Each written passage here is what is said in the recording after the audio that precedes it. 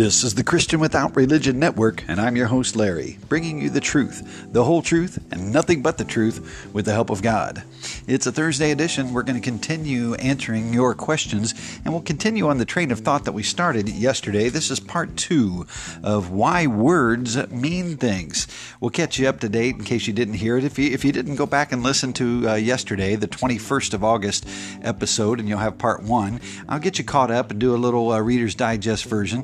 Today we're going to be looking into things like spiritual gifts, propitiation. What does that mean? The Trinity, definitions of words, because words do mean things, and we'll continue that in just a moment. I want to thank you for joining us here in the Christian Without Religion Network, your healthy grace addiction, because when grace moves in, religion moves out. We want to be a shot of grace in a sick and dying world. And tell your friends and family to join us, whether it be on the Facebook page where they can catch the podcast and our live Tuesday night Bible study at 7:30 p.m. Eastern, or through anchor.fm. We broadcast everywhere you like to hear podcasts, Spotify and Google Podcast and many other places. Tell them to join us, because the more the better. We want to help people grow in the grace and knowledge of our Lord and Savior Jesus Christ. When grace moves in, religion moves out. It's truth that sets us free, error that keeps us in bondage. So we always want to go to the truth, the Word of God, the Bible. We call this the Church of the Plain Truth and nothing but the truth. So thanks for joining us today. As always, I'm broadcasting from the CMI Coaching Mission International Studios. CMI is multiplying coaching for missions by providing leadership coaching to mission leaders around the world so they're more equipped to effectively disciple the nations. If you'd like more information, you can go to coachingmission.com. I'm going to start with some news from christiannews.net today, and then we'll get back into why words mean things, part 2. Get a piece of paper and pencil out. Get your Bible out, because you will not want to go without. You want to take some notes, read it, write it here at seed. It'll help you remember it. And I hope this helps clarify some things, because words are important and context is important. When you take the text out of context, all you're left with is a con. And so much confusion and argument and division is happening in the body of Christ because we don't go to the original source. What was the meaning? What was the word? And what was the intention? And not what did my faith tradition, what did my denomination, what have people told me in our particular church setting over the years? What's the Word of God say in its original? What was the intention? That's what you always want to look for. First, let's look at some headlines from the Christian News Network, christiannews.net, I should say. I love this one. North Carolina County declares sanctuary for unborn and plans to outlaw abortion. And you got to like this one. And this comes from LifeSite News. August 20th, this is just a couple of days ago, the standing room only crowd attending the August 19th meeting at the Yadkin County Board of Commissioners in North Carolina erupted in loud cheers as the commissioners passed a resolution to become the first official sanctuary county for preborn children in America. The president of Personhood North Carolina, Pastor Keith Pavlansky, declared the passage of this pro-life resolution an historic event and emphasized that the resolution is the first step in adopting a complete culture of life in our communities. Number 1, the first objective establishes as the official policy of the county the scientific fact that life begins at conception or fertilization. Number 2, the second commits to enforce this policy by all means within its power in accordance with its responsibilities as the people's elected local representatives. Follow-up activities are being organized right now by Personhood North Carolina, and the local churches and civil society include placing a plaque on the grounds of the county government that commemorates the resolution and serves as a tangible reminder of our commitment made by the people of the county. There are also plans for public town hall meetings to work with the people, churches, and local organizations to find ways to provide support for mothers and fathers of preborn children so the county can become a place that truly welcomes and protects the gift of life. While other counties have passed general pro-life resolutions, such as the one passed in Utah County, Utah in June, the Yadkin County, North Carolina resolution is unique because it affirms the right of the people to protect the right to life against a tyrannical judiciary. Sarah Quayle, the president of Personhood Alliance Education, told LifeSite News that the Personhood Alliance is working with all 23 of its affiliate organizations in different ways to create sanctuaries for life across America and develop a training program to help move its sanctuaries Sanctuaries for Life initiative forward. When you look at a county-by-county map of America and you see how conservative the vast majority of them are, you realize the enormous opportunity the pro-life movement has. But for almost 50 years, we've completely given our power away and trusted politicians and judges to end the injustice of abortion. After all this time, shouldn't we be further along, asked Mrs. Quayle.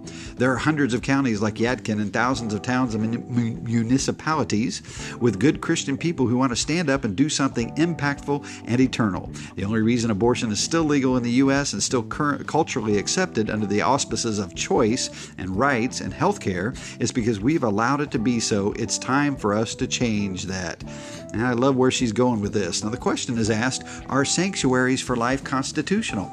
Skeptics of the sanctuary city movement point to the doctrines of federal and judicial supremacy and warn that sanctuary municipalities will have to shoulder the heavy burden of costly lawsuits. But attorney Garcia Jones, president of the Personhood Alliance, believes that sanctuaries for life are constitutional. Look at the 1977 opinion of Polker versus Doe, a case in which the Supreme Court held that the Constitution does not forbid a state or city, pursuant to democratic processes, from expressing a preference for normal childbirth instead of abortion. The Supreme Court also decided in the 1989 case of Webster versus Reproductive Health Services that Roe imposes no limitation on a state's authority to make a value judgment favoring childbirth over abortion. Mr. Garcia Jones continues, in the first stage of the Personhood Alliance's three-step strategy, the sanctuary cities and counties are just making a bold statement. There's nothing the courts can do to stop it, and that's the beauty of the three steps. We're picking where and when to fight our battles.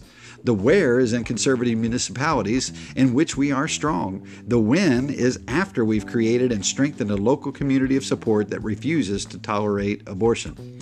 As explained on the Personhood Alliance website, Sanctuaries for Life initiative consists of an initial resolution phase, a community building, education, and preparation phase, and a final step that prohibits abortion within the local jurisdiction, regardless of what happens to Roe v. Wade. Wonderful story. You can read that at LifeSite News or go to christiannews.net. I love it. I love becoming more aggressive and protecting life. And if people are offended that somebody would go to such quote-unquote extremes to protect life, well, isn't it about time? And wherever you stand on this issue, isn't it crazy that we can go to extremes to protect someone's right to end innocent life, and then we consider this extreme? I say go for it. I'm going to study and look into this a little bit more. My prayers are definitely with them. Maybe you want to look into it too. Maybe prayers or finances or your time and energy and activity can go into helping sanctuary cities for the unborn. I love it. This is the Christian Without Religion Network. I'm your host, Larry, and today we're going to continue with why words mean things. Get your paper and pencil out because we're going to jump in here. I'm going to get you caught up from yesterday very quickly, and then we'll go take a look at a few more words today. We may have to continue this tomorrow or next week. We talked about the baseline or the foundation. Words do mean things, and communication can't happen unless both parties understand what words mean and agree on definitions. We talked about the telephone and tell-a-friend game where you whisper into an ear. It goes around the circle, and by the time it comes around, all the words and all the message could completely be changed. And that's what's happened a lot of times in our spiritual world, in our church world. What was originally written and intended by the authors that in the Bible has been changed because of what we've done over time, and it becomes something that was never intended, completely off and completely opposite. So we always want to go to the text and what was the original wording and what was the context, why were they writing it, what was the meaning. That's the point here, because words do mean things. Now, yesterday we talked about the issue of speaking in tongues or languages. Look at yesterday's podcast if you'd like to, or go to our blog page, christianwithoutreligion.blogspot.com, and you can see what we said there. We talked about prophesy and prophecy, how that's taken on a completely different meaning that's different than what's in the new covenant. So you want to read that from yesterday. We kind of left it off there, and I want to move forward why words mean things today. And we're going to look at a couple other things today. We're going to look at propitiation. We're going to look at the word trinity today, and what do they mean and why? And why is that important? Propitiation the definition is total satisfaction. That's the word in the New Covenant for what Jesus did for us at the cross, propitiation. Atonement. Now you hear these used interchangeably, but they're not. And if somebody is doing that, you may think, well, you're getting nitpicky there, Larry. But no, atone or atonement is from the Old Covenant. It means temporary covering. That's what the blood of bulls and goats and sacrifices did before Jesus sacrificed on the cross. The blood atoned for our sins. Jesus, the Passover lamb, our Passover lamb, the Lamb of God, took away our sins. He totally satisfied the debt and the penalty for sin for us. That word is propitiation. So when you're in the New Covenant after the cross and you're talking about the blood does not atone. The blood propitiates or expiates. You may see in some of your translations. And words do mean things. It is important because there's a big difference. And we got to quit mixing the covenants together, folks, the Old and the New Covenant. And I've got dear brothers and sisters who'll tell me, well, yeah, I don't live by the Ten Commandments, but I live by the Sermon on the Mount. No, you don't. That was before the cross, by the way. And Jesus wasn't showing you how to live. He was showing you how you cannot live, because it's all about the heart and the motivation. And if you want to try to keep one law, you've got to keep all of them. All you got to do is study Romans and Galatians and Hebrews, and you'll know that. You can't decide, I'm going to pick and choose, well, I follow this part of the law. No, the Bible says if you're under the law, you're under a curse. So words mean things, and we've got to get into this new covenant of grace that Paul laid out for us, that God gave to Paul to give to us, the finished work of Jesus at the cross, his death, burial, and resurrection. We're now in a new covenant, a better agreement. The former was just a shadow that was pointing us to what we have now. So in the new covenant, you always want to look at propitiation. Mark it right out in your Bible if it says atone, if it's after the cross. Jesus' blood did not atone for sins. Jesus' blood took away our sins. It propitiated, totally satisfied God's penalty for sin, which is death. We receive salvation from the gift of God, which is what? It's life in Christ Jesus. Words do mean things. If I say X, but you hear Y, quality communication has not happened, has it? You know, I don't like cliches that much, although they become cliches because they're used so often, so there may be truth in them. But, you know, the cliche out there now, it is what it is. People say it all the time, drives you nuts. It's like, man, can we move on to something else? But that's a great phrase for these podcasts and these lessons. Words, it is what it is in the Bible, not what I think it is or you think it is or what my pastor or my priest said or my denomination said. No, it is what it is in the Bible. That's what we want to get to. What were the words in the Bible? What are they saying? To whom and why? What was the intent? What was the message? That's what we want to search for. And folks, if you're a born-again believer, it's on you and I to study to show ourselves approved. It's for you and I to dig into the Scriptures and to walk with the Lord and ask the Holy Spirit to teach us the truth and hang out with other Christians. Not to rely on what I say or what some other teacher says or what denomination says. No, we need to show ourselves approved and do that for ourselves. Words mean things. We talked yesterday about repentance being misused. In the Bible, repentance is always before salvation. There's nothing telling you to repent after you're saved. Now, I know that's going to freak some people out when you hear me say that. Look it up for yourself. You can argue. Come on the podcast live. I've been doing radio for a long time, folks. I love debate. There is no scripture in the New Covenant about repenting after you're saved. None.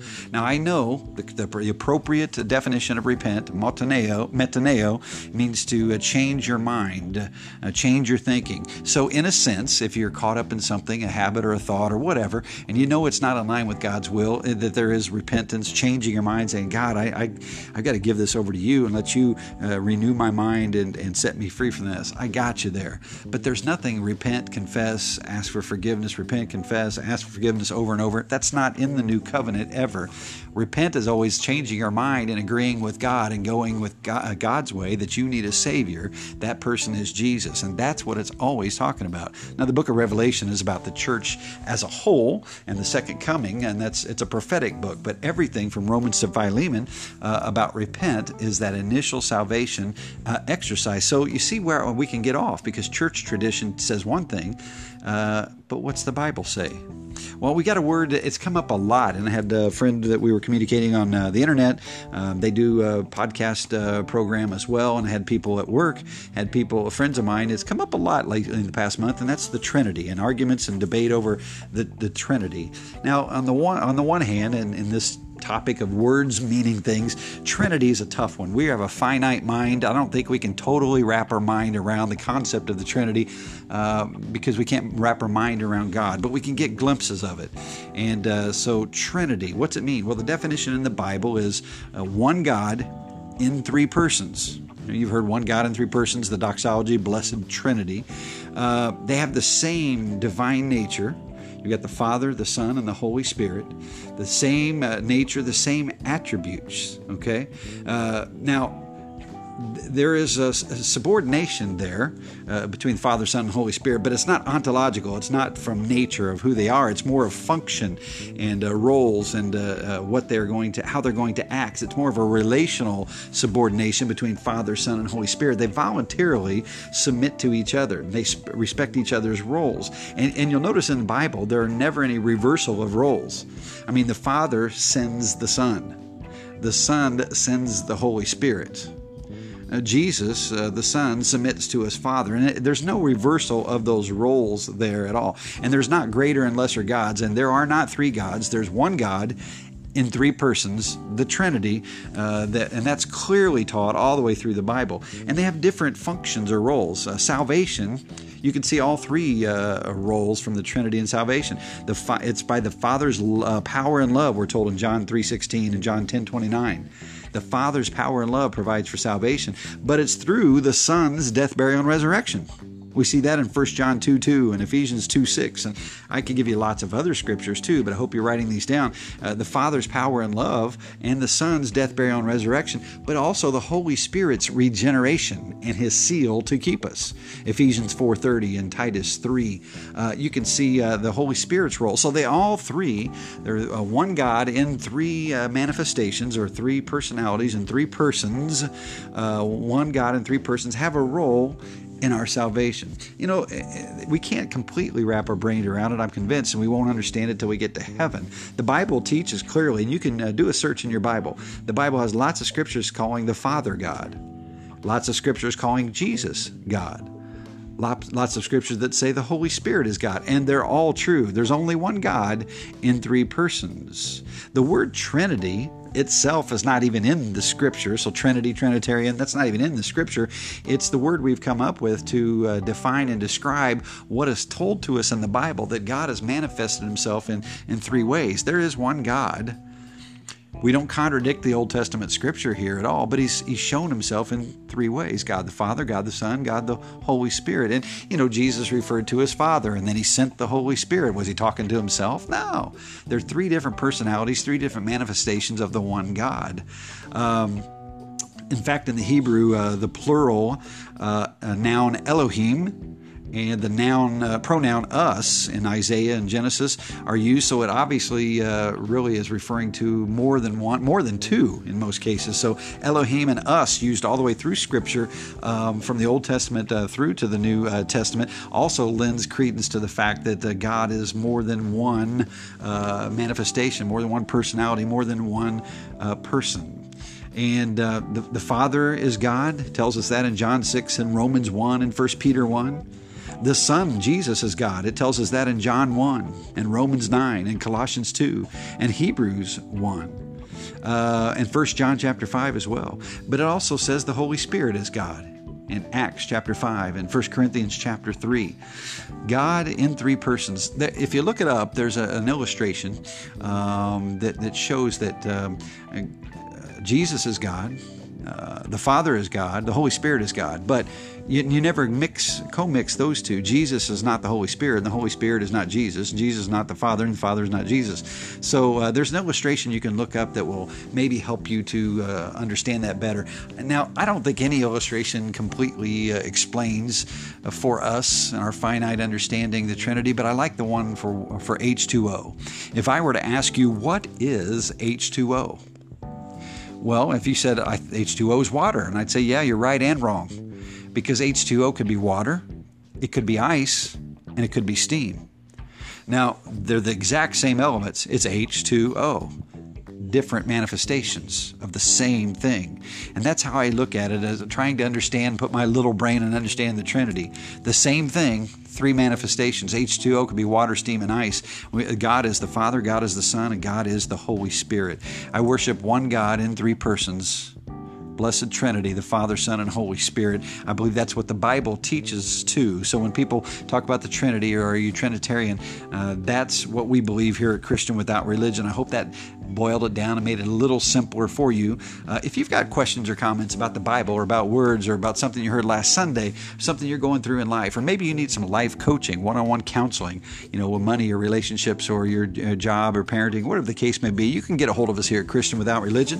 You could email me directly, Larry W. Manning, 1 at gmail.com.